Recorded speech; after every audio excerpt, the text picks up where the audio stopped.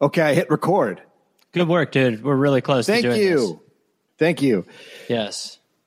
You're listening to the Dollop.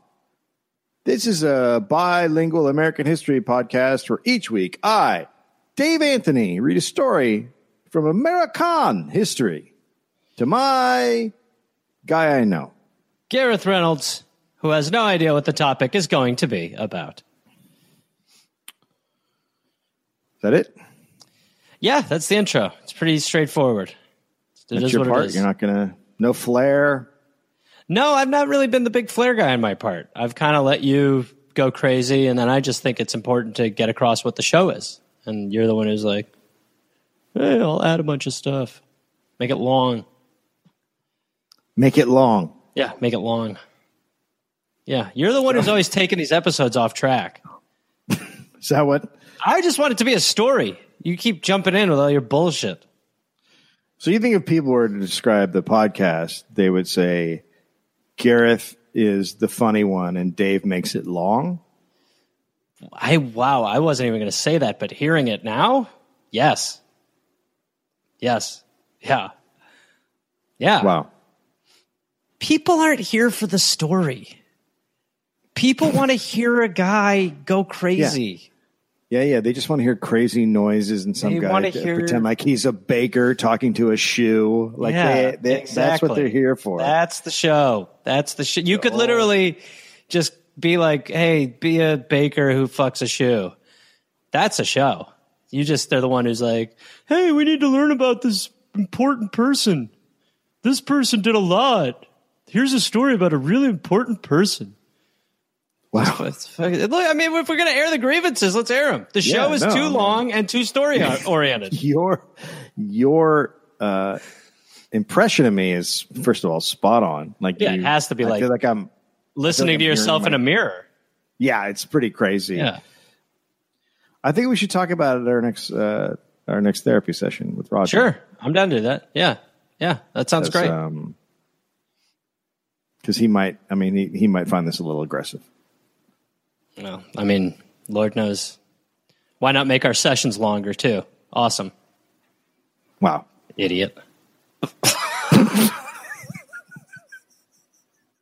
And called it, quote, his jam pad. Jam pad? I'm the fucking hippo guy. Dave, okay. My name's Gary. My name's Gary. Wait. Is it for fun? And this is not going to become the Tiggly podcast. Okay. This is like anarchy. On a 5-part coefficient. My room is playing. Now hit him with the puppy. You both present sick arguments. No sleep till hippo. No sleep till hippo. Action partner. Hi, Gary. No. Nicely done, my friend. Order in the court.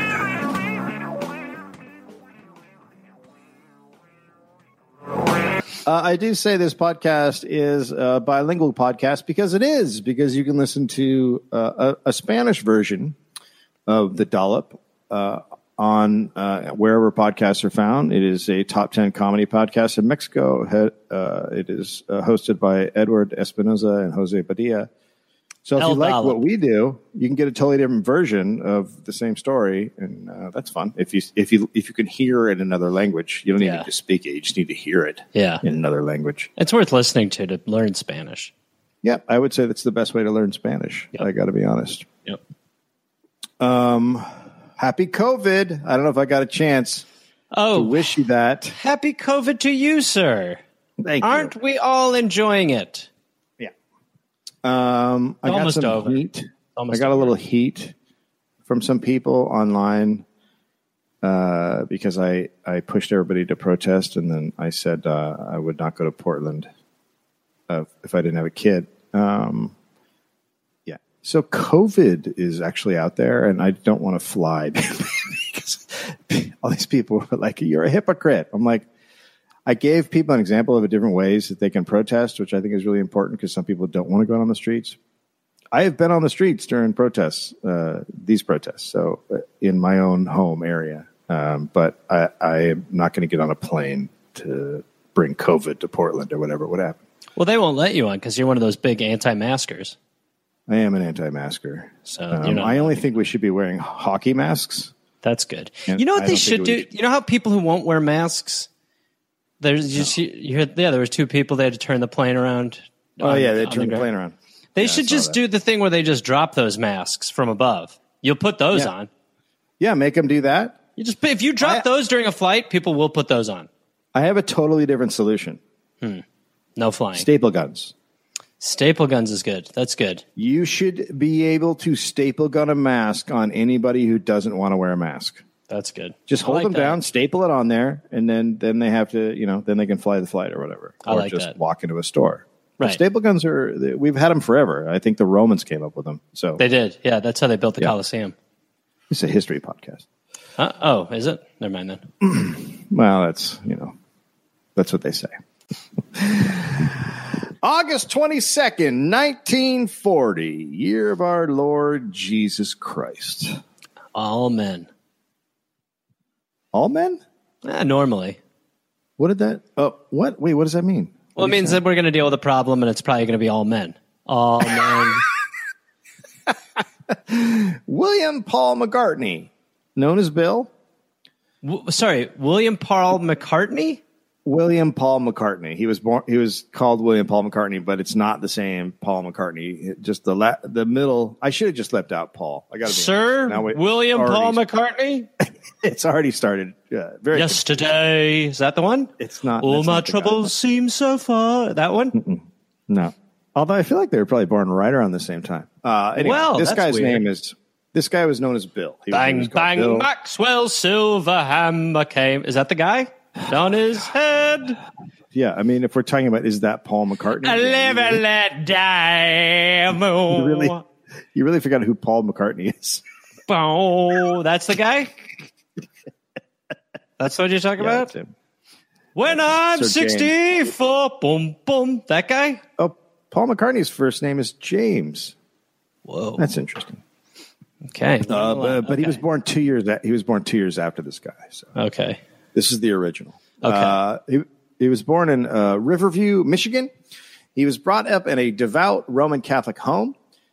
He said that within minutes of meeting his father, you would know he was Irish Catholic. Okay, so that either means strong accent, anger problem, or drinking problem, or all three. Or he just would just come right out and be like, "It's nice to meet you. No abortions." Right. Okay. Maybe Sure. that's just how he rolled. Yeah, maybe. Yeah. How he holy rolled. That's right. You would know. Oh, sorry. There's more to this. You would know his father immediately was an Irish Catholic, Democrat, and a Marine. So he must have just told people, because how else would you know that? Like, Yeah. it just had to have been horrible. God is watching all of us. Drop and give me 10. A woman's right to choose. So Bill was good at football and went on to play at the University of Missouri in Columbia, Missouri. Okay. Would make sense that the University of Missouri would be in Columbia, Missouri. Does make a lot of sense. Just because if it was in another state, that would be weird. Strange. So his senior year, after his last season was over, he and a friend had dates, and they went to a frat party. There were a lot of other Mizzou football players there. His date on this evening was Lindy Taussig. Okay. Lindy, quote, "I didn't often date football players. They seemed to be too much into themselves. But Bill was different. He was such a well-mannered gentleman. He had a tender way about him and a love for family, and God, that drew me in." And he was always talking about the music he had inside of his head What? That's the wrong. and how someday he would let it out finally. Right. That's a different guy. So, like any college girl, she was really into a guy who was into family and God. Sure. At the party, Bill got really drunk. Okay. So far we're very on brand. Football player, frat party, hammered. Yeah. So he overhears Lindy joking and, quote, "She casually used the Lord's name in vain." Okay. Now, so this if that's drunk me- person. Yeah. If that's me, I'm throwing a chair through a window. Yeah, for sure. You know- Jesus fucking Christ, what did you say? That's right. So Bill became enraged. Okay. Bill, quote, "Using God's name in vain at all, much less around my teammates, for heaven's sake, was like committing the unpardonable sin." Never mind that I was obnoxiously ignoring my own drunken stupor. To her shock, I turned mean and berated her for her careless blasphemy. But he said, for heaven's sake, what's the line on blasphemy? It's not the same. It's close. You say God damn it or something like that. I just don't. It's not the same as saying. Yeah. To me it is. But to me it is. I know, but you're also not religious. Like I'm very religious.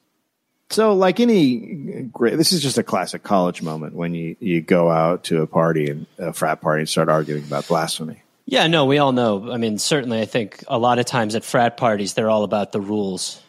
That's right. So Lindy was speechless and really embarrassed. She said she was sorry. Bill refused to accept her apology. It's not okay. You can't take something like that back. You've already pierced the Lord's flesh with your Satan tongue.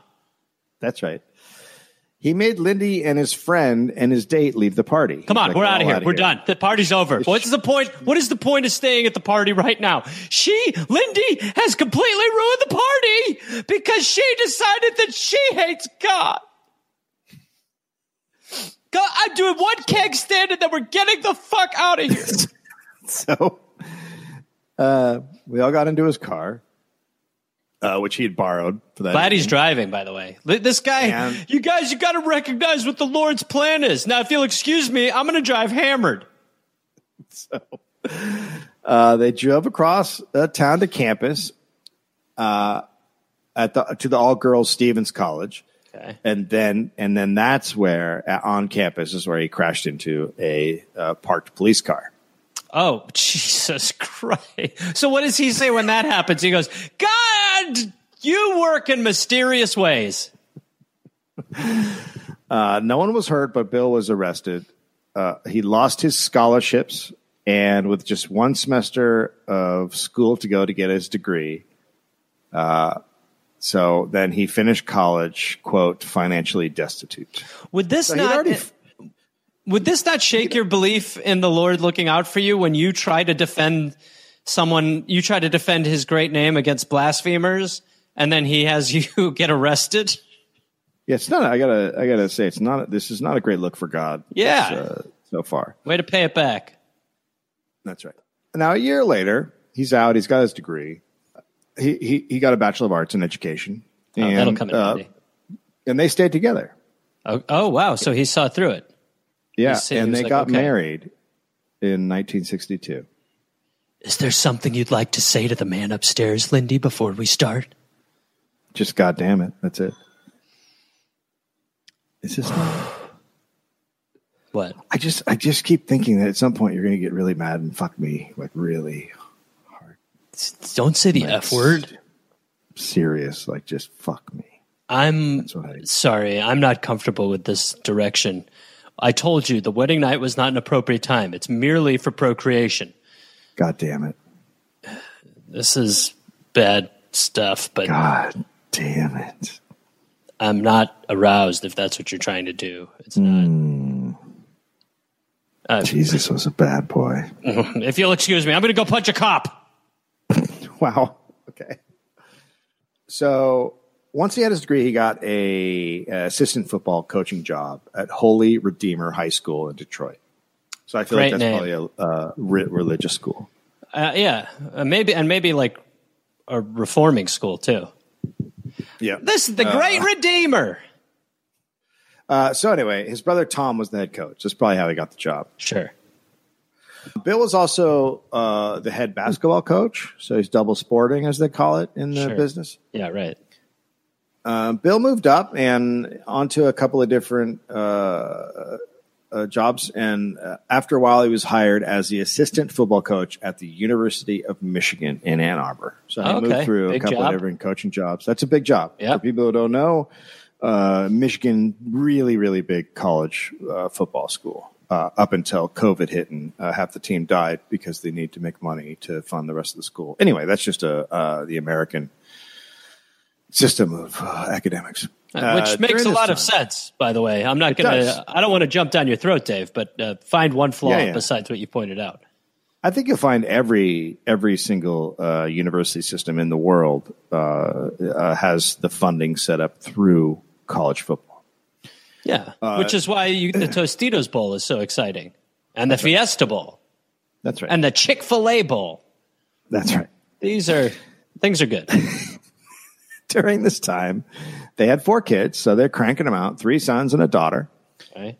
They're both Roman Catholics, but people usually don't associate, at least I didn't, for a long time, Catholics with being sort of hardcore. You just think of it as being born again Christians, but Catholics are pretty hardcore also. Yeah.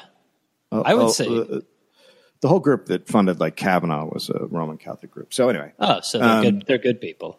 They're good people. So he, at this point, becomes inspired by a Protestant evangelical group, the Campus Crusade for Christ group, which we were both in college. They got more and more into the group, and then as a couple, they accepted Christ in 1974. What? They became born-again Christians. Oh, so they jumped ship from Catholicism to Christianity, to evangelical. Okay. Wow. So he was just like, you know what, babe? I'm thinking of taking religion seriously finally. She's like, you made us leave a frat party. Yeah, I know. But I feel like it's time to take it up a notch. These evangelicals seem pretty strict, which I like. You only bang me through a sheet and a hole. And a hole in a sheet. Both. Yeah, the first one was weird, but that's what they do. The sheet and the hole. That's what the Holy Ghost is. Yeah. In June 1982, Bill became the head coach of the University of Colorado Buffaloes. Sure, okay. The Running Buffs. Feels like that's not their name. The family moved to Boulder. The team had a couple of losing seasons, but then they started winning in 1984. Okay. And they kept winning. He was also very successful off the field, getting awards from Christian organizations for his excellent Christianity. Sure. That's great. Notch. Yeah, it's great when you're winning awards for how this guy believes the bullshit harder than most of the people in this room. I do. I yelled at my wife at a frat party about how she was blaspheming. Well, good work, Bill. And he's going to play some original songs he's written today. You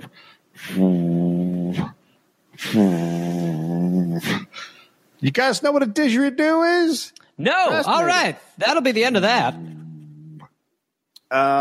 So he made his players have mandatory pregame prayer meetings. Ugh.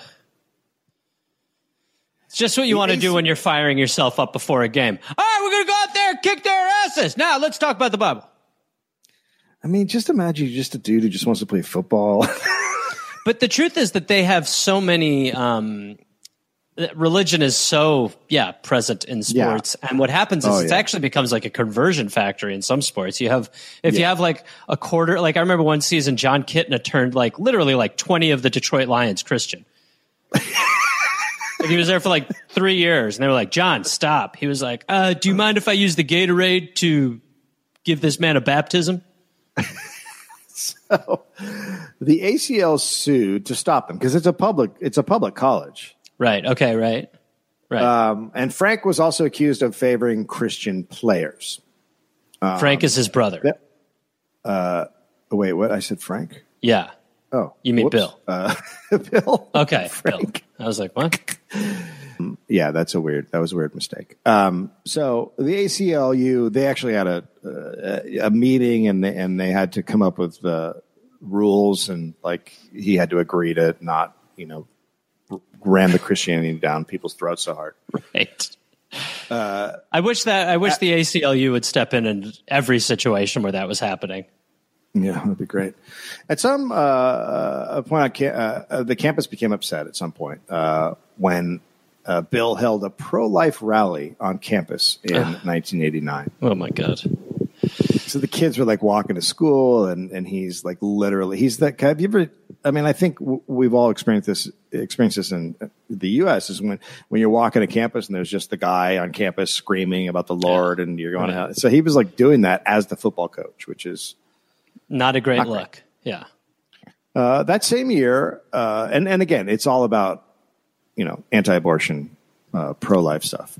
That same year, his daughter Christy, who was 20, became pregnant by, quote, a notorious campus playboy and the star Colorado football player Saul Anise. So wait, sorry. So the pro-life crusader, his daughter is now pregnant by his quarterback. Yeah. That's what you call a sneak.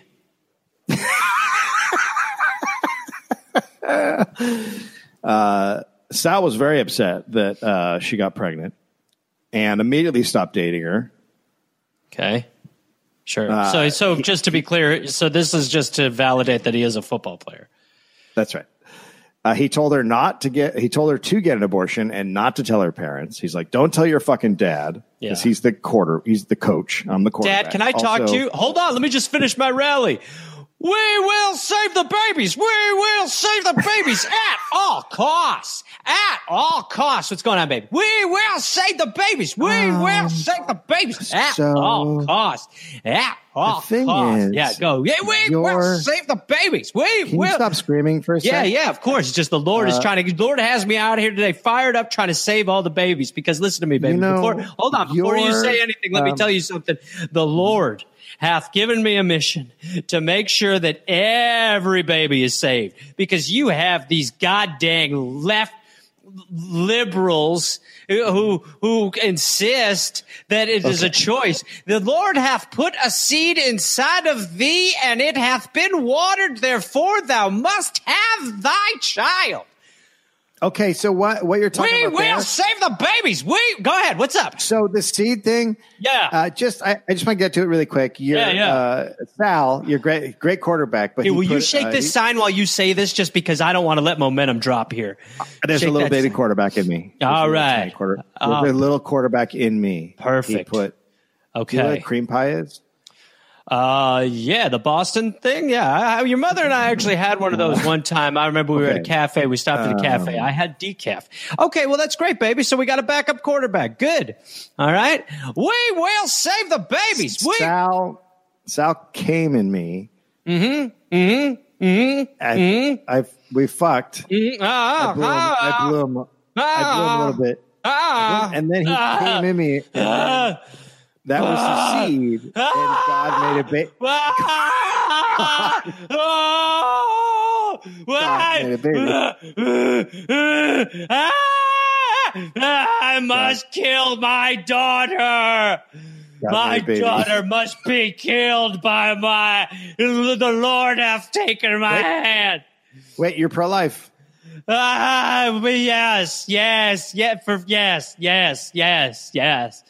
Yes, of course I'm pro-life, baby. So what we have here, I'm sorry for that little freak out. What we have here is a miracle. Yeah. And this is, you ever get a chance, or you or mom, to fuck Sal, it's pretty great. It's pretty great. It's not. It wasn't just that one time. Baby, fucking all over the house and locker room, and he's really good at fucking. So anyway, I think Jesus made him that way. Like that's like as good as he is at football, he's better at just really just hitting it. You know what I mean? Like. Can hit it. Okay. I'm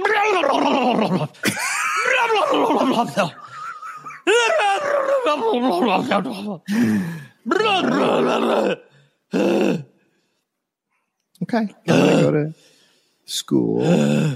Have fun at chemistry.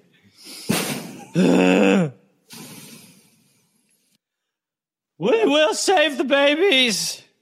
Now, being raised by her parents, Christy was anti-abortion. Right. Sure. So, and then she went and told her parents, and they were surprised.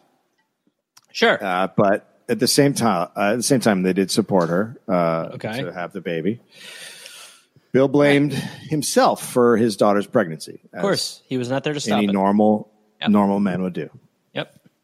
He spent more time with her he said had he spent more time with her as a dad, quote, she would have been more secure with who she was and would not have given herself outside marriage. Which is so true. Because it's so true. The reason why a woman would have sex is purely based upon rationales like that. It's that she was seeking some sort of demonic touch.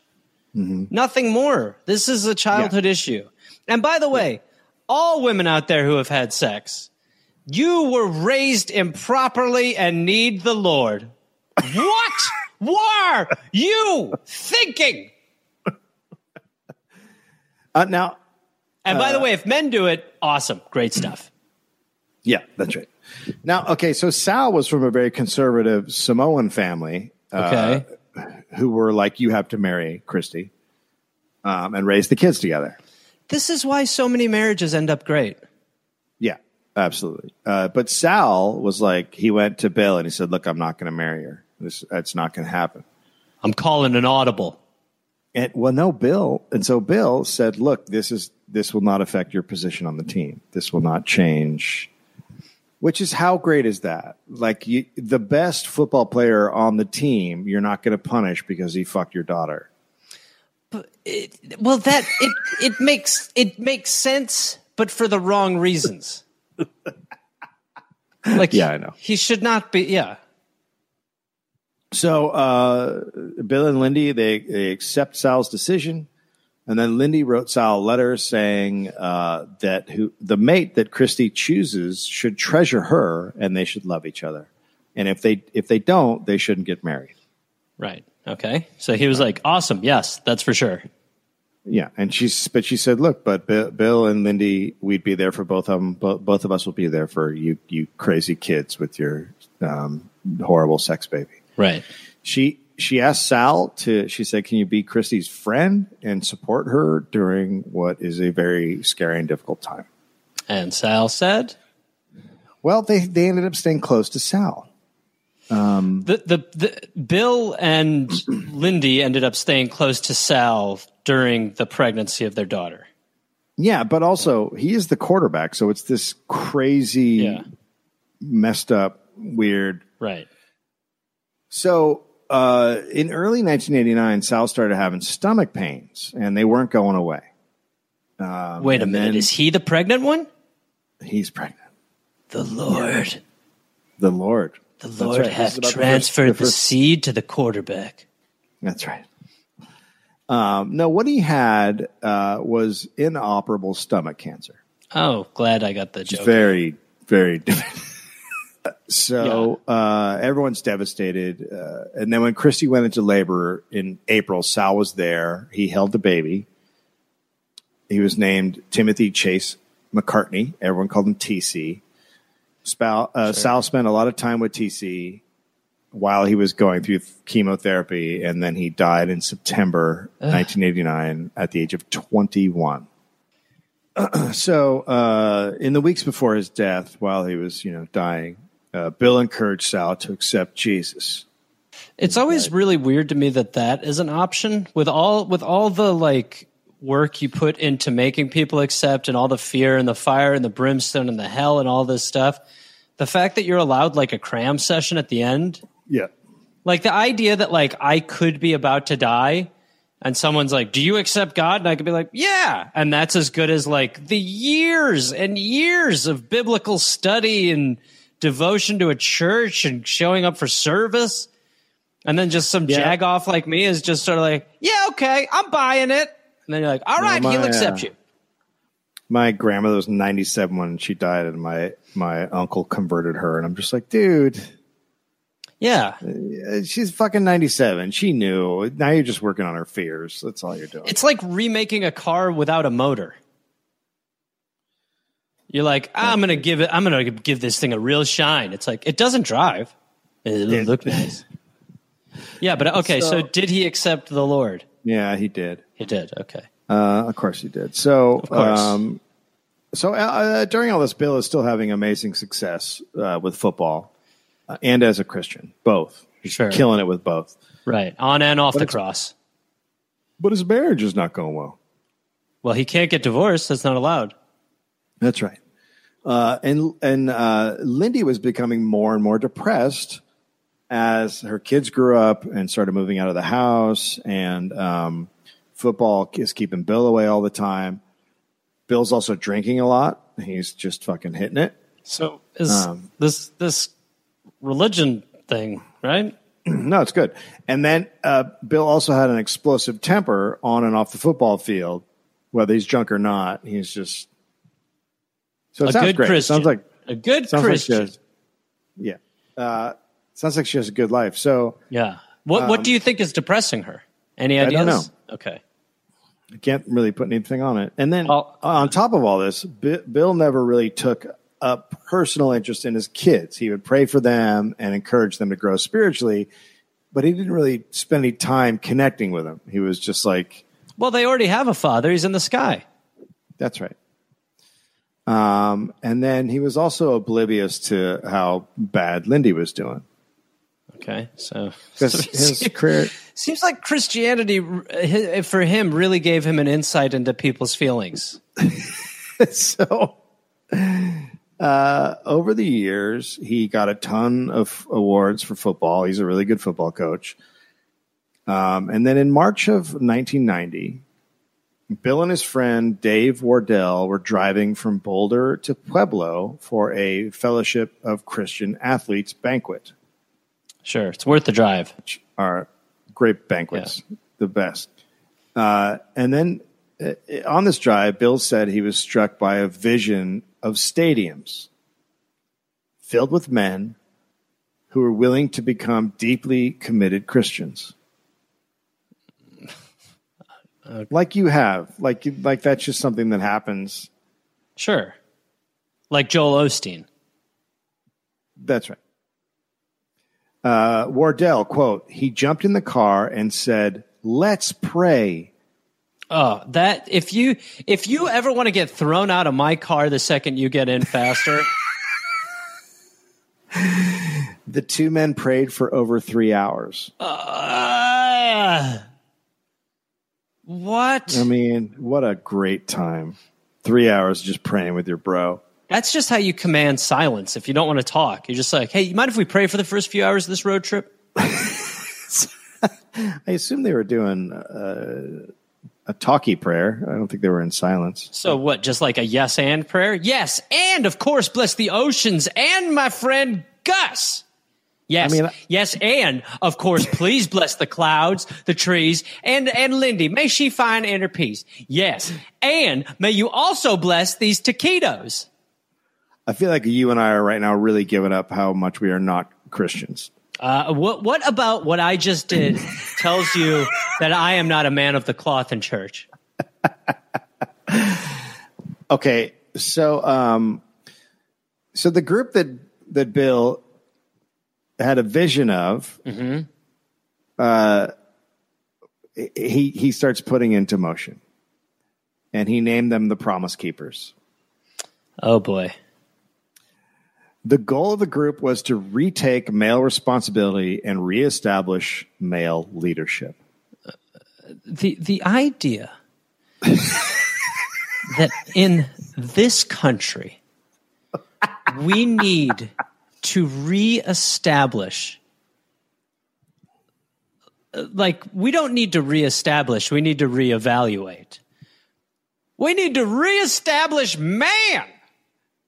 Not enough What we're people missing- know that men are part of society. It's not clear. The first Promise Keepers gathering was in July 1990. 72 men met at Boulder Valley Christian Church, and then they started planning events. And the big event, like he said, he wanted this to be a big stadium. So the big event would be the next July. That's what they're shooting for. Promise Keepers was incorporated as a nonprofit. Sure. In 1991, Colorado beat Notre Dame in the Orange Bowl and became national champions. Okay. Obviously, God had a finger on that scale. Yeah. So now Bill's big shit, right? He signs a 15-year contract with Colorado for $400K a year plus bonuses. And on top of a really awesome year of football, the first large Promise Keepers event was held at the University of Colorado's Events Center in July 1991. 4,200 men. Oh, my God. Right out of the gate, 4,200. Wow. Yeah. Now, again, I think a lot of that has to do with the fact that if word gets out that there's a Christian meeting, that's one thing. But if word gets out that there's a Christian meeting being led by the national champion, for sure, coach, dude, if it makes yes, if they were like Matt LaFleur is speaking, I'd be like, I like God, you know, if you could just sneak in. Hey, Matt, how are you? Great season. Thank you. We're here about Jesus. He's awesome too, but really good play calling. Yeah, without question. So in 1992, Bill used campus facilities to talk about his support for Amendment 2 of the Colorado State's Constitution. Amendment 2 was to disallow sexual orientation to be recognized as a protected class. So they're taking away gay rights. Boy, Colorado, really, for as liberal as it is, seems to be where a lot of the court cases about that come from. Yeah, I mean, it's swung the other way in recent years, but it was approved that year, but then it was eventually struck down by the Supreme Court. But Bill was mostly focused on the Promise Keepers, even though he pushed stuff like that on the side. Yeah, that's still crazy. So Bill thought leadership was needed because many American men had, quote, forsaken their Christian values. Mm-hmm. They were forcing a moral and spiritual crisis, and had to, quote, shape up or go to hell. Right. So those are the obvious options. Yep. Get it together or go to that place in the ground. That's right. The lack of male leadership was causing poverty, drug abuse, illegitimate children, and juvenile delinquency. What woman was president at this time? Can you tell me who she was? I feel like you're not hearing what Bill is saying. The Promise Keepers believed that men and women had to worship separately. So that's a progressive step forward. Yeah, no, for sure. Yeah. Well, that's something Mike Pence hears and he's like, not far enough. So your wife has to pray away from you? Yeah, no church services are all separate. Men and women totally separate.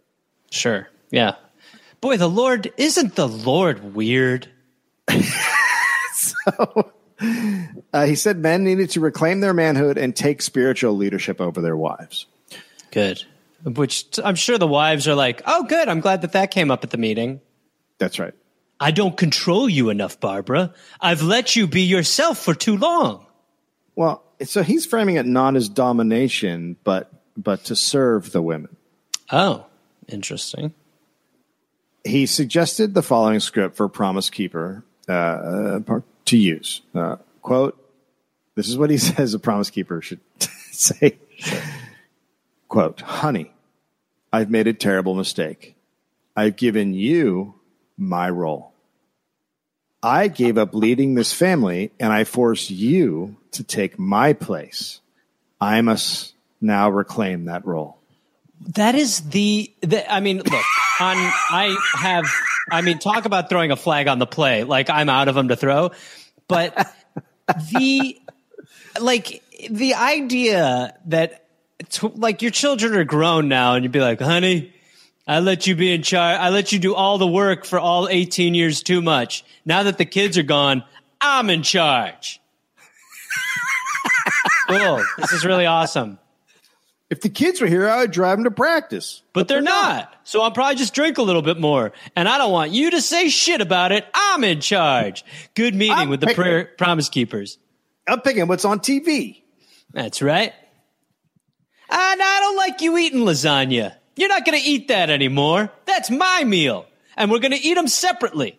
You'll eat in the bedroom, and I'll have the downstairs. All right, So, baby, look, I want to have sex, but we can't do it in the same room. We're going to do it separately. Don't worry. I pounded a heaven hole in the wall. That way you can still have my member, but it's not directly connected to my flesh. It's not a sin. It's just like you found a worm. Jesus Christ. Found a worm is the worst thing I've ever heard. So Promise Keepers also required members to be accountable to each other for their attitudes and behavior. They had rules and promises they had to follow. So then it's just picking up steam. The first Promise Keepers stadium event was held at Folsom Field in 1992. 22,000 men. Oh, my God. Somehow mostly white, attended. Bill then realized, after seeing all these white guys, that there were racial divides in Christianity. Okay. And he started calling 10 a.m. on Sundays, quote, the county's most segregated hour of the week.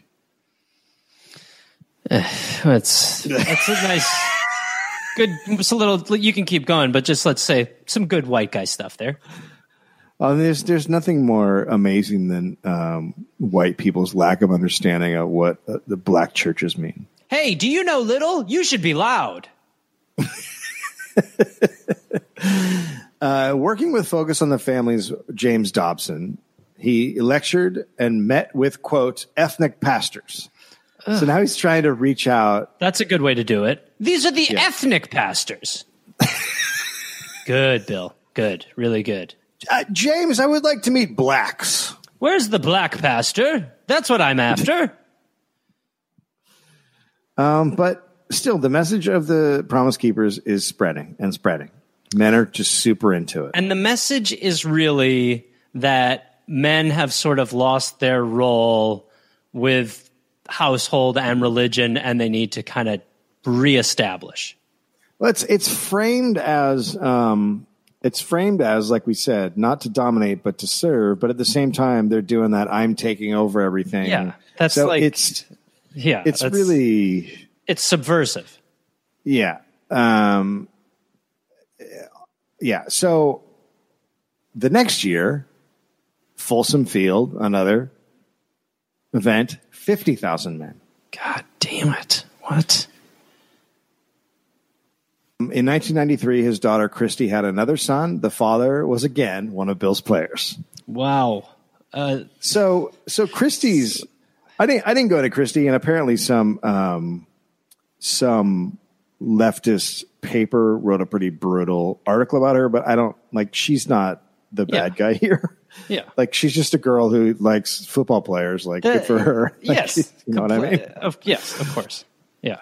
It's only highlighted because her father's a fucking lunatic. Yeah. His wife's depression is now completely severe. Like, really bad. So he's really like, he's just going out at these stadiums and just pining for what he should be doing. Like, for not that he should be doing, but like for the existence that he would say in his perfect Christian household he has, but he doesn't. His wife is depressed, doesn't like him. His daughter is pregnant again. And for the religious man, he's like, eh. And yet he goes out in these sold out stadiums and he's like, we got to take the power back. Women aren't listening to the man. It's like, yeah, no shit, dude. Well, they say they're doing all this to be free to be men, but also they're doing it for their wives. Meanwhile, his wife is experiencing severe depression. I mean, she loses 80 pounds in a year because she's not eating, and she's no longer talking to her friends on the phone or seeing them at all. Like, she's just totally isolated. Right. And he's like, we're doing this for the women. Like, it's just such a crazy juxtaposition. All right, baby, I got another event today. Hey, whatever you're doing, keep doing it. Woohoo! No, I'm sad as fuck. So Bill takes stock and says, quote, having invested her all in our marriage and family for 30 years, she had come to a horrifying conclusion. Our lives together had been a waste. So this is what he said. Lindy's depression was the toxic fallout of the vast legacy of my chronic insensitivity and neglect toward her. Interesting. Okay. Okay. So he... Some ownership, it sounds like, right? I mean, I got to say, it's the best of men realize there's something wrong with their marriage when their wife stops eating, loses 80 pounds, and hasn't talked to her friends in a year. That's when the best of men are like, "Oh, is there something wrong?" Hey, honey, things seem well. I don't want to sound out of line, but things seem a little different than before. It's just No. Hear me out. It's just that we don't talk. You don't see anybody. You hate me. You don't pray. You've lost 80 pounds, and everything seems to bother you. And I'm just wondering, as a man, what am I doing wrong, and how can I fix it? Because this clearly comes down to something I'm doing. For your own personality is formless, shapeless, impossible. So what do I need to do? Well, this is really one thing about, I think, all religions is that this woman needs a mental health professional. Yes. Totally. Yeah, she needs an actual person. And then this is just all fucking bullshit around it. But really, that's what I mean, this is getting bitten by a snake and saying the Lord will take care of the venom. Yeah, I mean, it's really, But this is what he does, though. He retires from coaching in 1994. This dude is all about big swings. He's at the top of his game. Dude, he signed a 15. If you sign a coach to a 15-year contract, I mean, they just signed Patrick Mahomes, the best player in the NFL, to a 10-year contract, and that's unheard of. 15-year contract is crazy in football. No, it's totally crazy. He's 54, which is for a football coach is like you're in your prime. Yeah. And he says he's doing it to spend more time with his family. The Promise Keepers is also fucking taking off. They're now, in this year, 7 events in different cities, altogether 270,000 men. Wow. So it's just getting bigger and bigger. And then the next year, 1995, 13 cities, 600,000 men. Fucking A. Good Lord. So it starts getting a little bit of attention because it's becoming this big movement. This female reporter for Miss Magazine, Donna Mikowitz, I see this going really well. poses as a 16-year-old boy and goes to a Promise Keepers event. This is the best. Fantastic. Right? The best. Yo, this is the best. This is how you get a story. So she wrote that Promise Keepers were anti-gay, anti-abortion, but did have some doctrines that feminists would appreciate. Okay, interesting. And some couples were reporting Promise Keepers turned men away from abusing their wives. Okay. So, yeah, I mean, that's good, but It's just such a low bar. Yeah, hey, exactly. He finally stopped hitting me is not okay. Yeah. Like Larry and Sissy from Houston, 14 years of marriage. She says they have a miserable marriage. They're arguing one time, and then he physically attacks her. He gets arrested. And then his pastor took him to a Promise Keepers meeting. Afterwards, Larry was so romantic and attentive that it was sometimes, quote, unnerving. What kind of fucking dickhead needs to go to a goddamn stadium speech to know to not be like, honey, I realized I shouldn't hit you. Yeah, it's so weird. Wow, I guess I never thought about it like that. Sissy, quote, once he came home and apologized for treating me so badly over the years and said he wanted to wash my feet. I let him, but I really thought he had lost it. What kind of a fucking apology? Like, let me wash those feet. I just have a hard time wrapping my head around that. Like, well, I mean, it must, honest to God, it's one of two things. It's either there is some sort of, either it's something he heard, like Bill was like, that's right, you got to take her hand and say that you love her. Wash your feet every once in a while. And that like clicked for him. Or there is like some biblical reference that he's like, that's what she needs. Or she just had like gross feet. It's possible she never washed her feet. Yeah, it's possible she had. Yeah, she might have been one of those barefoot people. Look, I don't know how the mind of a guy who abuses his wife or girlfriend is, but I think based on what I've picked up over the years that they do it and then they feel really bad and then they do it again. It's like a cycle. So I just wonder if this feeds into the cycle of abuse where now he can wash her feet and then feel better about the fact that he level the playing field only to unlevel it again. Right. Yeah. So another woman said the Promise Keepers had improved her marriage. Quote, how does it oppress women if a decision needs to be made and it's the husband who initiates the discussion, takes responsibility for including everyone in the decision-making process, and takes ownership of the result? The women who criticize Promise Keepers are dishonoring other women who see being a homemaker and mother as important. So Lord. She's literally saying, how does it oppress women if a man totally takes charge and all she has to do is cook and clean and take care of the kids? Look, you just got to cook, clean, let them wash your feet a few times a week. Bing, bang, boom. Yeah. Yeah. Well, also imagine halfway through your marriage with someone being like, everything's got to change. You're just like, this is going to be crazy. This is not good. That's not what I want. Sort of, but not really.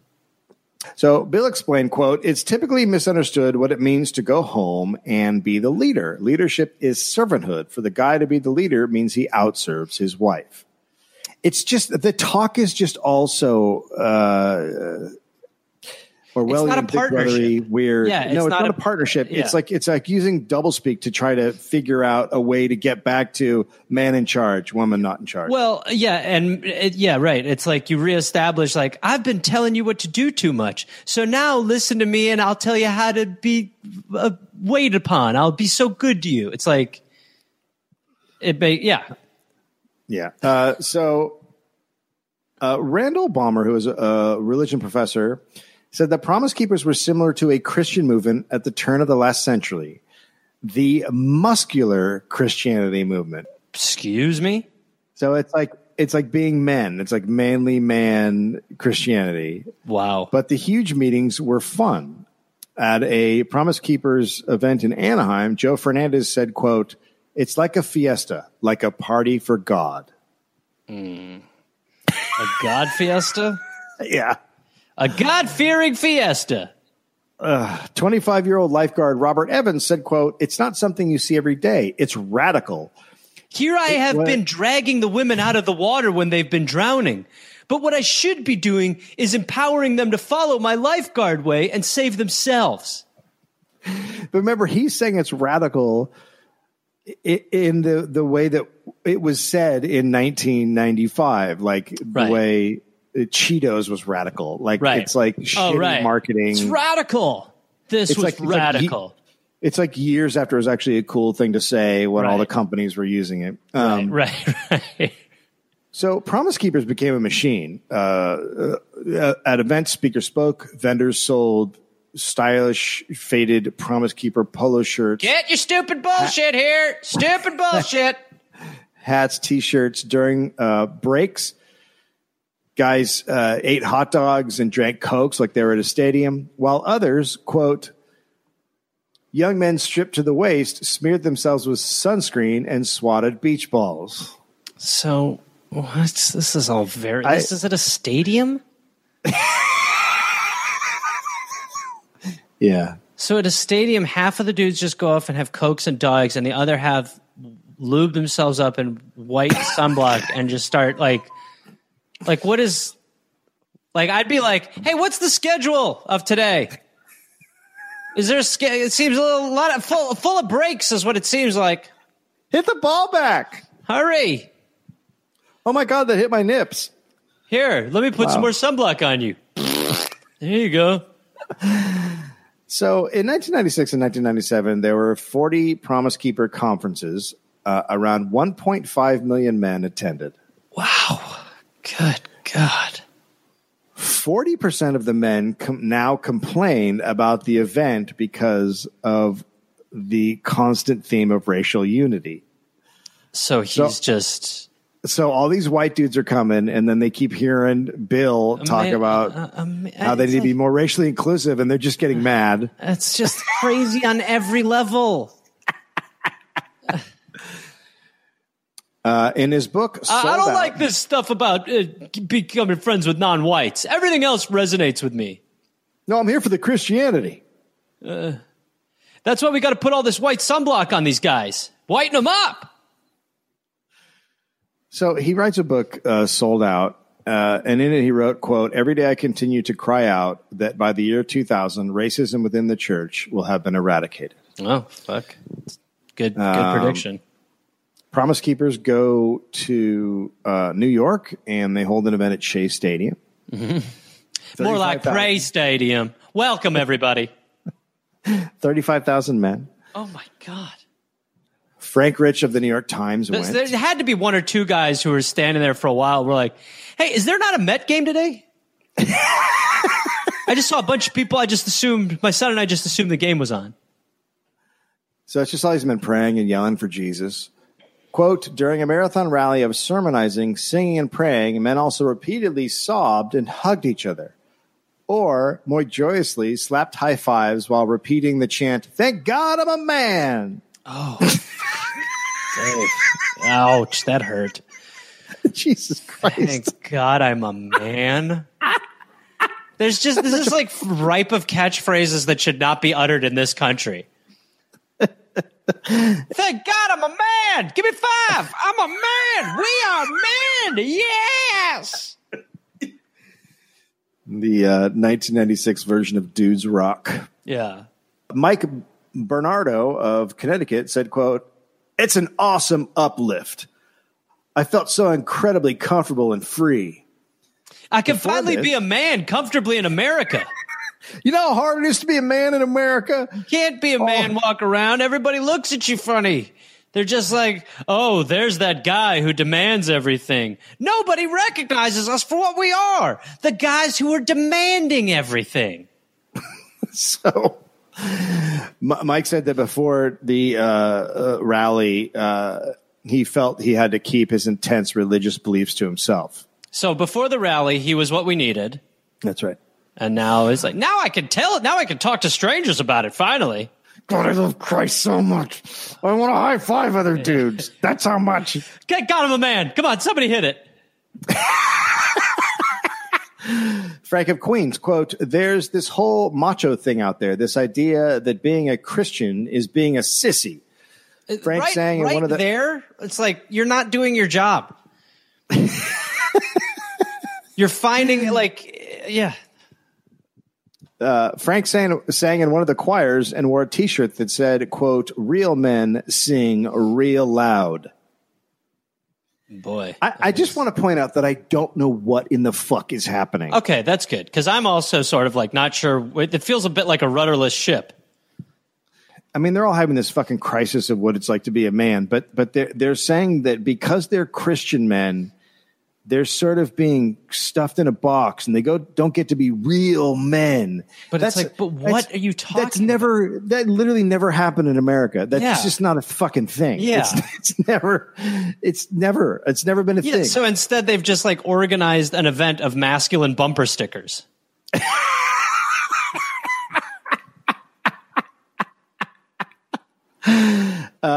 So back to the writer, Frank Rich saw them as wanting to overcome macho inhibitions and get close to God.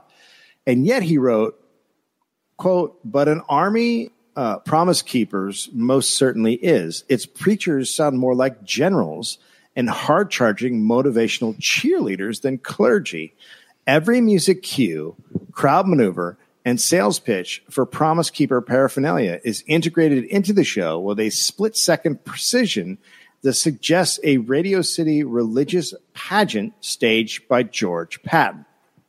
So it's going down the natural progression of now it's becoming a little bit more about money and, I mean, yeah, they clearly brought in somebody who knows how to market and knows live events. Mm-hmm. Right now it's got a wrestling feel to it. Now it's a pageant, a show is being put on. Right. women's groups like Now started sounding the alarm about the Promise Keepers. In 1997, Bill wondered why he was the one called by God to lead the Promise Keepers. Quote, "It's absurd that I'm the one. I've made so many mistakes. I love coaching, but this is so much greater." And by greater, really great, because revenues were now $87 million. Wow, yeah. So there you go. Yeah, a report on Promise Keepers event in Oklahoma. Quote, "Dozens of men are weeping openly in the pews. A more than slightly disconcerting sight. Middle-aged guys sobbing and hugging and professing love for one another." I love you so much, Andy. I'm so glad that we could come to this event together, because before this, I didn't know that I could be a man. But now I get to go home and let Christy know that I've misled her the whole marriage. And I'm going to wash the shit out of her feet and let her know when I want my dinner, because I'm letting myself be in charge, finally, through the eyes of her into the soul of God. Oh my God, hot dogs! Oh shit! What don't they have here? I'm gonna take your shirt off. Here comes a beach ball. Oh my God, I'm so fucking happy here. I can finally be a man. I'm a man again. Hey guys, I'm gonna take a piss, and guess which bathroom I'm going in? The one that says man. That one's locked. I'll use the family one. The point remains. To continue the quote, they admit having broken promises. They beg for forgiveness for insensitivity, for infidelity, for abandoning their children, for racial hatred, for sins as petty as reading pornography, to transgressions as heinous as abusing their wives, and they swear to be promise keepers. Wow. So in a way... Is this go ahead. Just male guilt? Like they're shitty fucking. If that's what you are, you're a shitty dude. It's making you. And instead of handling it the right way, which is in your relationship, you go and ask forgiveness from other shitty dudes. Well, Dave, Dave, I lay out two options for you. You're an asshole. You're a prick. You've been a prick forever. You probably don't like yourself. All that stuff. So.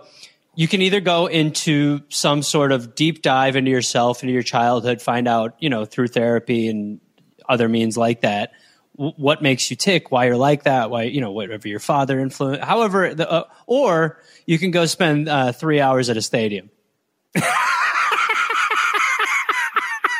With a bunch of dudes who tell you it's okay. Yeah, with a bunch of guys who are like, that's nothing. I ran over mine with a lawnmower. I've got to go rub her feet. But you know what's awesome? You're a man.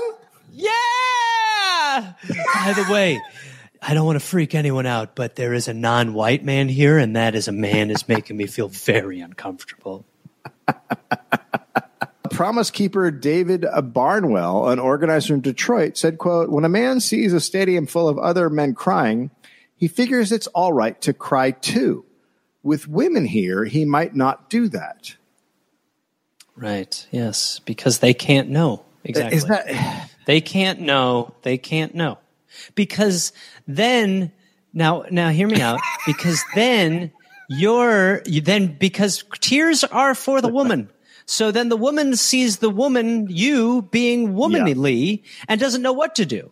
Which is why I get so mad and drink so much. And really, all I need to do is go there tonight and say, Kathy, I'm in charge. I'm fucking back. This is my marriage. I'm a man. And then I'll show her this cool bumper sticker that I got. And then she'll love me again. And then it'll be fine because I'm forever changed. I put in the hard work. I drove to a stadium. I paid for parking. I went inside. I gave up half of my Sunday to fix myself. And I'm fixed. This sticks. You're good now. This is good. I'm fine. It's like the difference between taking your car into the shop or driving by a wizard. I just wonder, is that true? Isn't it harder to cry in front of other men than it is women? Well, also the idea that men don't cry in stadiums. Have you ever watched the championship? They weep. in front of all genders. Yeah, all right. I didn't think of that.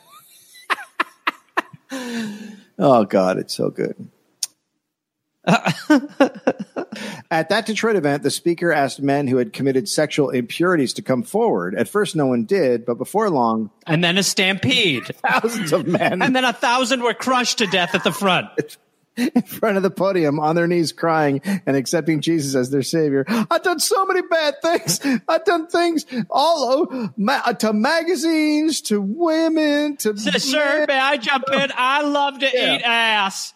I love it. I eat ass like it's pancakes at a Denny's. I can't get enough of it. I will forgo every other part of the body just to get my mouth right on that ass. And I love it. I love it. And no, I'm not done yet. I have found ass to eat in so many different places that it would be an embarrassment. I'm glad this is a safe place. I love butt. I like to eat it, and I love it. I love ass eating.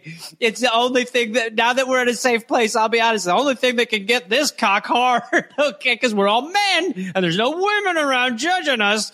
So the only thing that can get my dick hard is that if I eat an ass. And once I'm done eating the ass, the dick ain't hard anymore. But I'll tell you what, now that I've learned this, I'm going to go home tonight and have a conversation with my wife and let her know that I'm done trying to eat her ass. From now on, I will take my semi-flaccid penis and try to put it inside her by any means necessary. Sure, it might be like trying to open a car door with a piece of cooked spaghetti, but the point is, I've learned my lesson. The Lord is magical. Sure, ass is magical too, but I'm going to look somewhere else now. Instead of looking down the butt for healing, I'm looking to the clouds where the Lord doth live. He is mysterious, and he hath fixed me.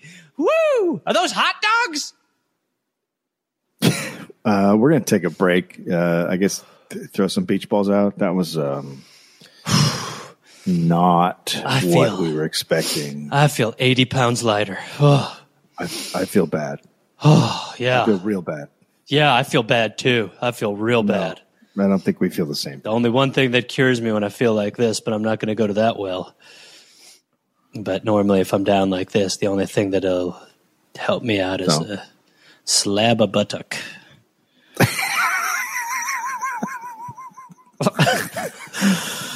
But there was a more male aggressiveness to this. It seemed what Bill had done was to combine sports and Christ. Which is a dangerous combination.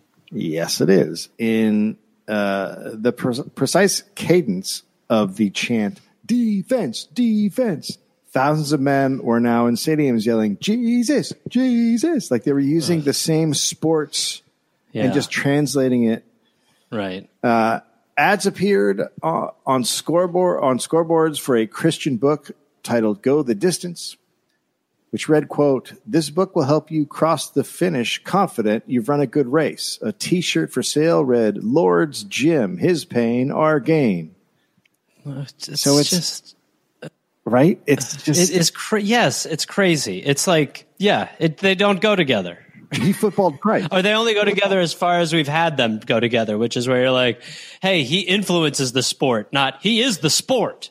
But it feels like these are a bunch of dudes who feel like they're lame for liking Jesus, so they're trying to figure out a way to make it seem manly for them.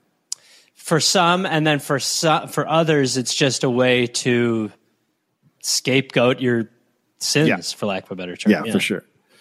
On October 4th, 1997, the Promise Keepers held their most known event yet. It was called Stand the Gap, a sacred assembly of men in Washington, D.C., on the National Mall.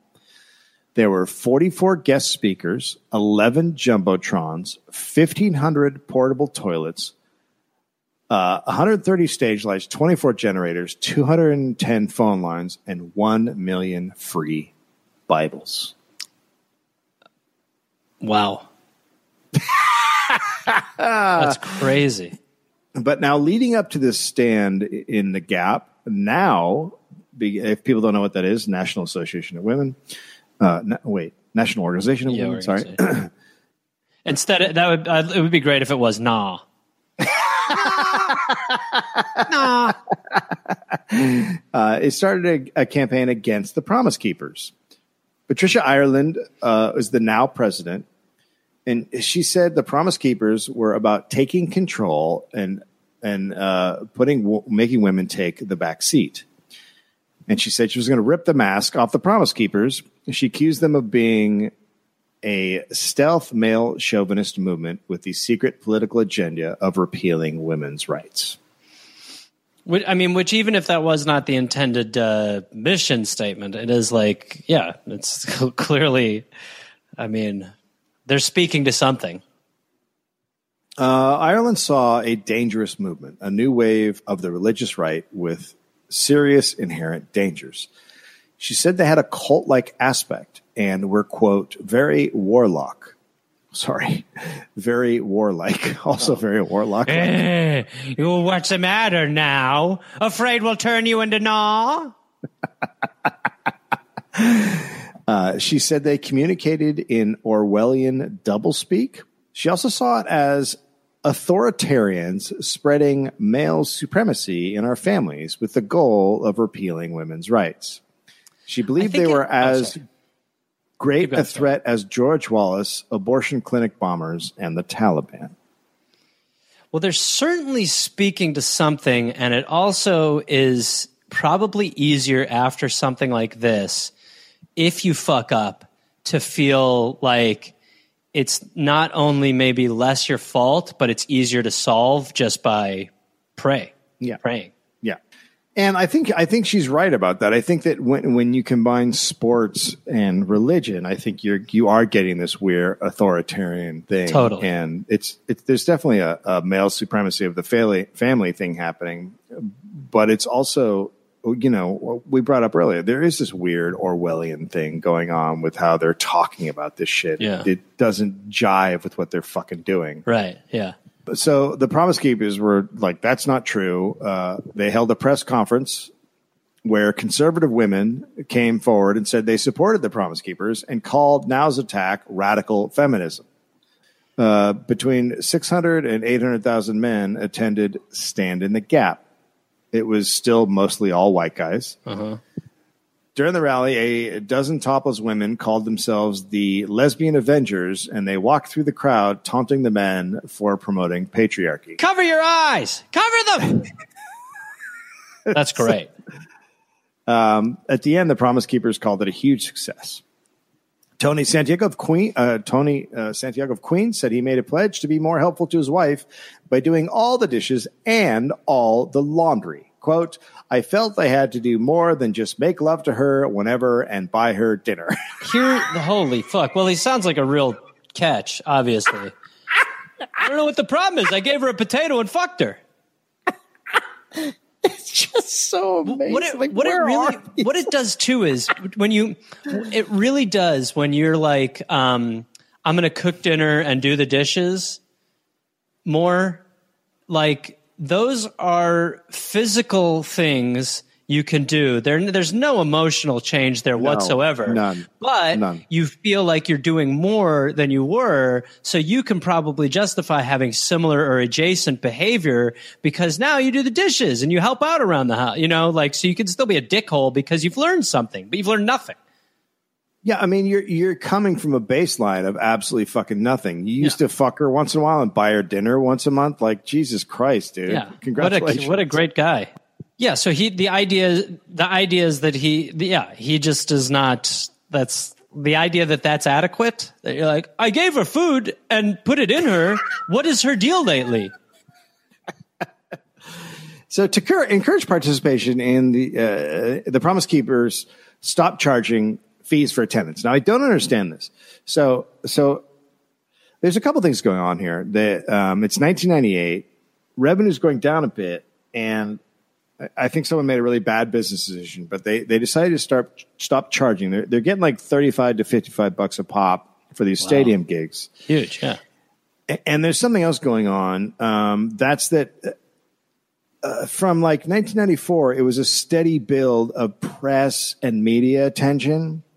And then after the big Stop the Gap thing, everyone just kind of stopped paying attention to them. It was like this big thing, and then everyone reported on them, right? The New York Times, the Washington peaked. Post, NPR, and then everyone just kind of went, okay, we did that. And they moved on. And so attendance starts plummeting, but the main reason is because they're not getting press anymore. So no one's, if you have an organization like the Christian Church, the Catholic Church, you're everywhere. You drive down the streets, you see the church. Like it's all encompassing. But if you're not an organization like that, if you just do events in stadiums, then there's no thing. There's no actual well-established organization. So when the media stops There's no talking place. about you, Right. you're just kind of not there. Right. So they go deeply into debt. So Bill goes and meets with 3,000 pastors and lay people to decide on a plan to keep the organization afloat. At an event in St. Petersburg, Florida, he said, quote, "I believe that every church that names the name of Jesus is supposed to give the Promise Keepers $1,000. What? This is now. Isn't this what always happens with this shit? Someone starts off and they're just like, no, and then eventually you are just like, I deserve money from God. He owes me, that prick. Also, you just made $87 million. What in the fuck did you do with it? I mean, what did you do with it? Yeah. And now you're saying every church should give you $1,000 because of the work you're doing? I mean, if that works, it's quite a business model. This was his idea to raise $300 million that the Promise Keepers needed to employ all of their 345 staff at their headquarters and keep everything running. And in February, the staff learned their jobs would not be funded after March 31st if no money was raised. The Lord hath furloughed ye. Bill stops taking his salary. Now, for some reason, all the churches that named the name of Jesus did not give $1,000 each to the Promise Keepers. At the end of March, all 345 staff members were let go. Now, this is like one of the biggest. Like they just had an event with like 600, 800,000 people, and you're in March in the next year. And it's just falling apart. Laying that's everyone off. astounding. Yeah. That's an astounding collapse. Like Juicero. Later that year, donations came in, and Promise Keepers hired 180 staff for headquarters to eliminate their debt and to have a cash reserve. So they went out and probably asked their own members. They probably email list or whatever, and they then schedule. And this is 1998, so they schedule a Y2K march. Now, it was going to be the sequel to Stand in the Gap. It would have Promise Keepers heading to every state capitol building in all 50 states at midnight on January 1st, 2000. Perfect. That's really bringing Jesus. That's it. That's it. Now, because that's when the capitol's open. That's right. Now, one problem with that turned out to be the Y2K bug, which everybody was freaking out about. Don't tell me it stole their thunder or something. When I think back to the 2000s, I think Promise Keepers. Well, they were, because their thing was exactly at midnight, which is exactly when everyone was saying the Y2K bug was going to destroy everything. And obviously people were freaking out about that. So they said they canceled it because of that, but a lot of people thought that they canceled it because they were about to be embarrassed by low turnout. Right. Okay. And then Promise Keepers just kind of vanished for a few years. Attendance hugely down. They had 62,000 in Minneapolis at the Metrodome in 1995, but in 2001, 16,000 people at the Target Center. By 2000, their annual budget had gone from 117 million down to 34 billion. 34 million. Wow. It's 34 million. Sorry. Yeah, that would be up. Yeah. We're having a bad year. We're billionaires. Not giving up, in the early 2000s, the Promise Keepers started an online community. Finally. Bill had a 3-minute radio broadcast called Fourth and Goal. Perfect. 3 minutes, just the right amount of time to get your message across. I really think he was just doing the shit that he was doing early on as a coach, preaching to the kids. I don't think it's I think that it's just all the same speak. I mean, I might be wrong, but And that was carried by 500 radio stations. They also offered an internet service provider with internet accountability software. What? Like, are you sure you want to jack off, Todd? Don't you want to get your internet through the Promise Keepers? Just every website. What? Yahoo? Are you sure you want to go to Yahoo? No, I guess not. It was called I Promise, EYE Promise. Oh, better. Yeah, because otherwise it's Apple. The new I Promise from Apple. In 2001, the Promise Keepers branched into youth ministry with a group called Passage. It focused on young men and called them the next warriors for Christ. Mm-hmm. Their tagline was, quote, "This ain't your daddy's Promise Keepers." By the way, it is, wow. That is, yeah. Oh, that is tough. This ain't your daddy's Promise Keepers. Yeah, well, I'm still against it. I will beat the living shit out of this group. Am I being clear? They launched an 18-city conference series aimed at adolescent boys called Turn the Tide, Living Out an Extreme Faith. Ugh. This was a nod to the extreme sports was a very popular phrase at the time. So This is their extreme faith. Whoa. Oh my God! Look at rad. He's praying. He's praying off of that cliff. So, the tour was touted as an in-your-face experience. That's right. Religion has never been aggressive. Now we're going to finally do that. Then Promise Keepers International was launched. They hosted summits to unite evangelical Christian men around the world. Events were translated into 7 languages and featured world music.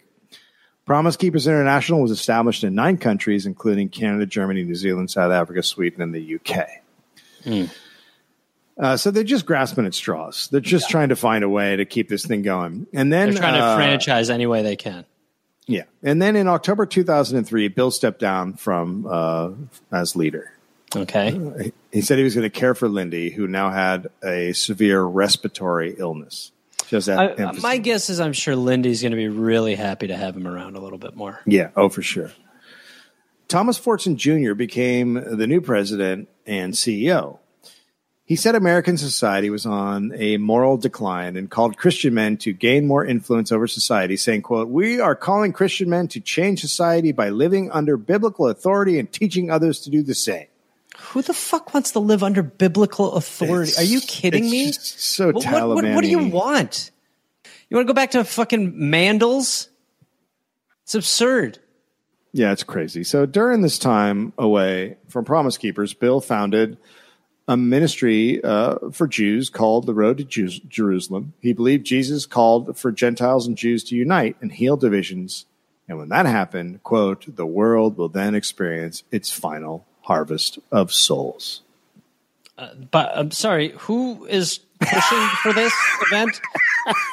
Oh, a lot of people. Could you come up with a less terrible name? The Harvest of the Souls. And what is that? That's where we kill everybody. Yeah, this kind of shit is creepy. So the Promise Keepers keep trying to redefine what they are, looking for a bigger impact with not a lot of spending. Mm-hmm. Mottos for events were changed from "what makes a man" to "unite and ignite." They're just so desperate. Ugh. God. Smaller local events called Promise Keeper Adventure were held at churches, and they continued to try to use internet and satellite to bring Promise Keepers to more men at a lower cost, but nothing was working. Sure. Fortson did not meet his own goals, and he resigned. Promise Keepers had Bill, who was now 68, come back to lead, and in 2009, Promise Keepers held one stadium event in Folsom Field in Boulder. It was the first Promise Keepers event that invited women to attend. Oh, well, finally. So this ought to fix everything. Yeah, right on time. Their whole mission, their whole thing. Yeah, I mean, they're so desperate for business. They're like, well, let's everything's gone. Let's make money. But that means we can't openly weep. That's right. There will be no openly weeping because of the women. Promise Keepers even began reaching out to Jews. Hey, our bad. Listen, Do you want to join? God's cool with you now. Please bring your monies. It's just so insane.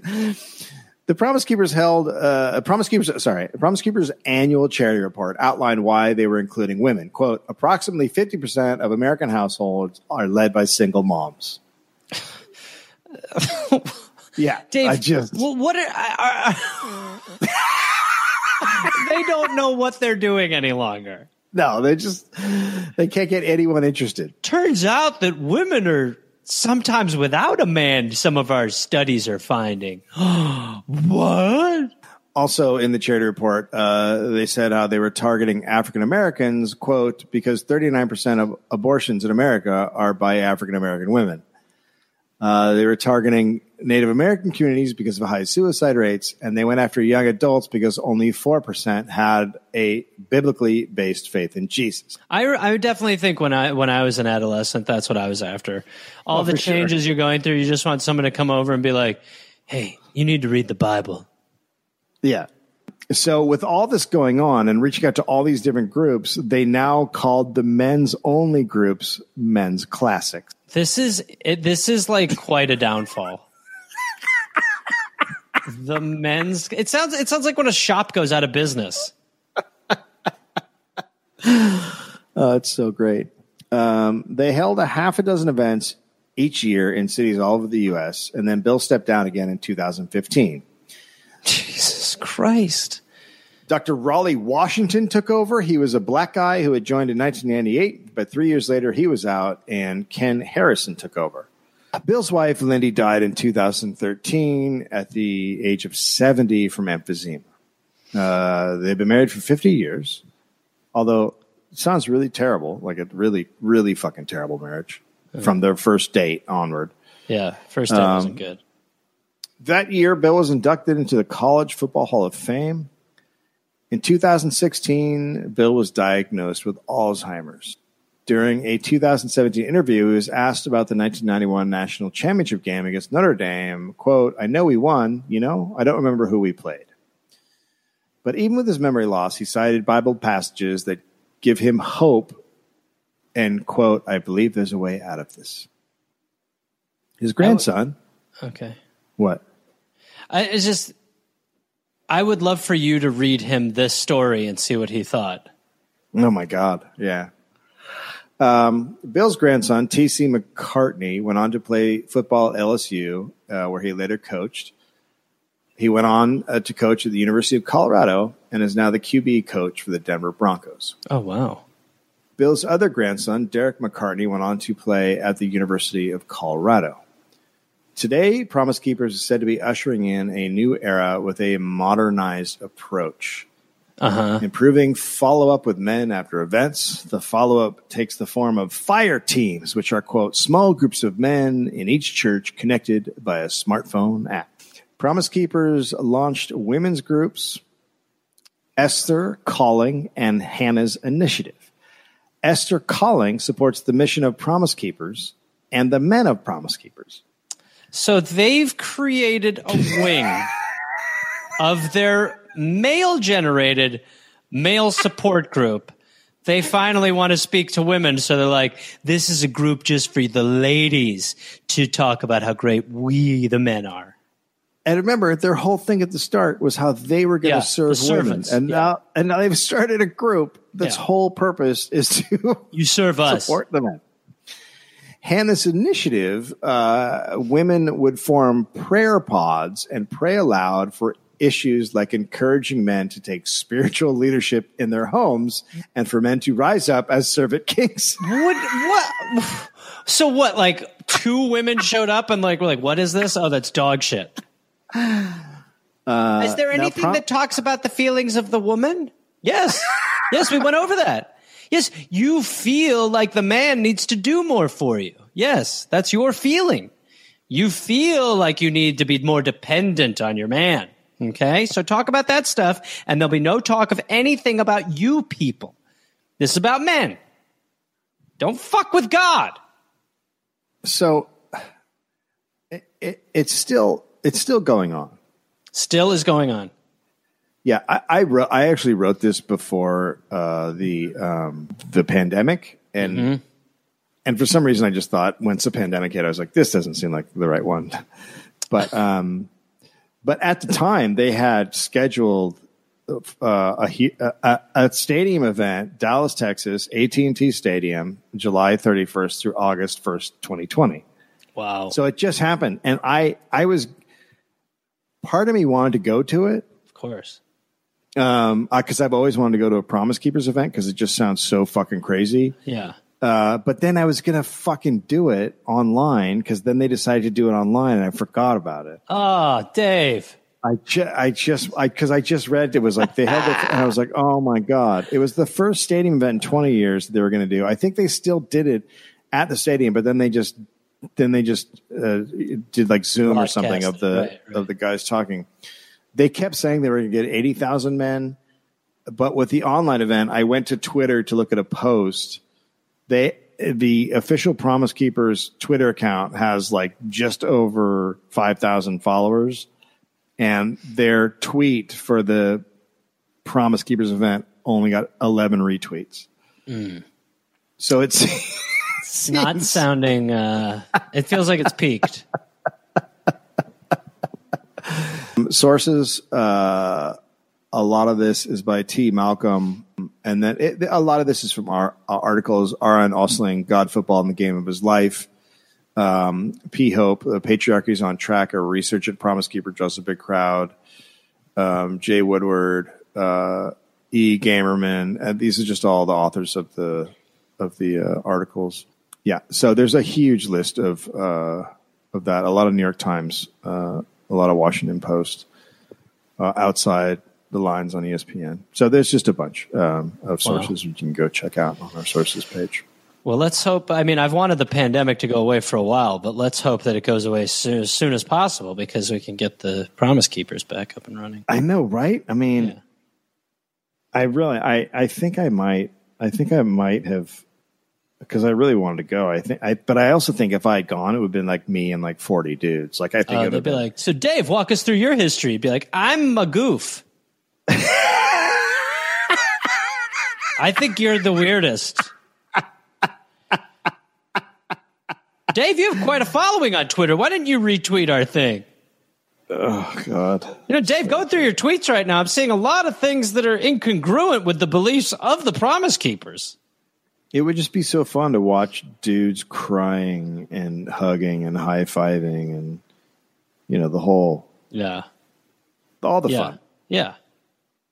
Yeah, and being like, my wife's feet are so dirty. I got to go baptize my wife's feet again. Well, it's quite a country we've got here, isn't it? Also, I think that I just want to say I think there's definitely a through line from these stadiums of dudes to Trump. I was going to say, yeah, it's true. It's like it almost seems like to what you were saying. Yeah, that like the message is less important as much as the event and feeling like you're part of something, which I think speaks a lot to that, you know, that base in a way, you know? Yeah. I want to thank April Garrity for doing research on this. Thank you, April. Nice. Thank you, April. Thank you, April. All right, Dave. Well, good shit. Another beautiful chapter in this perfect democracy.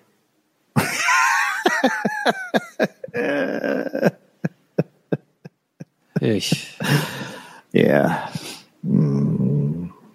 Well, goodbye, everybody. Hey there, people listening to The Dollop. This is Gareth. Yes, this same guy. I have a new podcast called We're Here to Help that I'm doing with my friend Jake Johnson.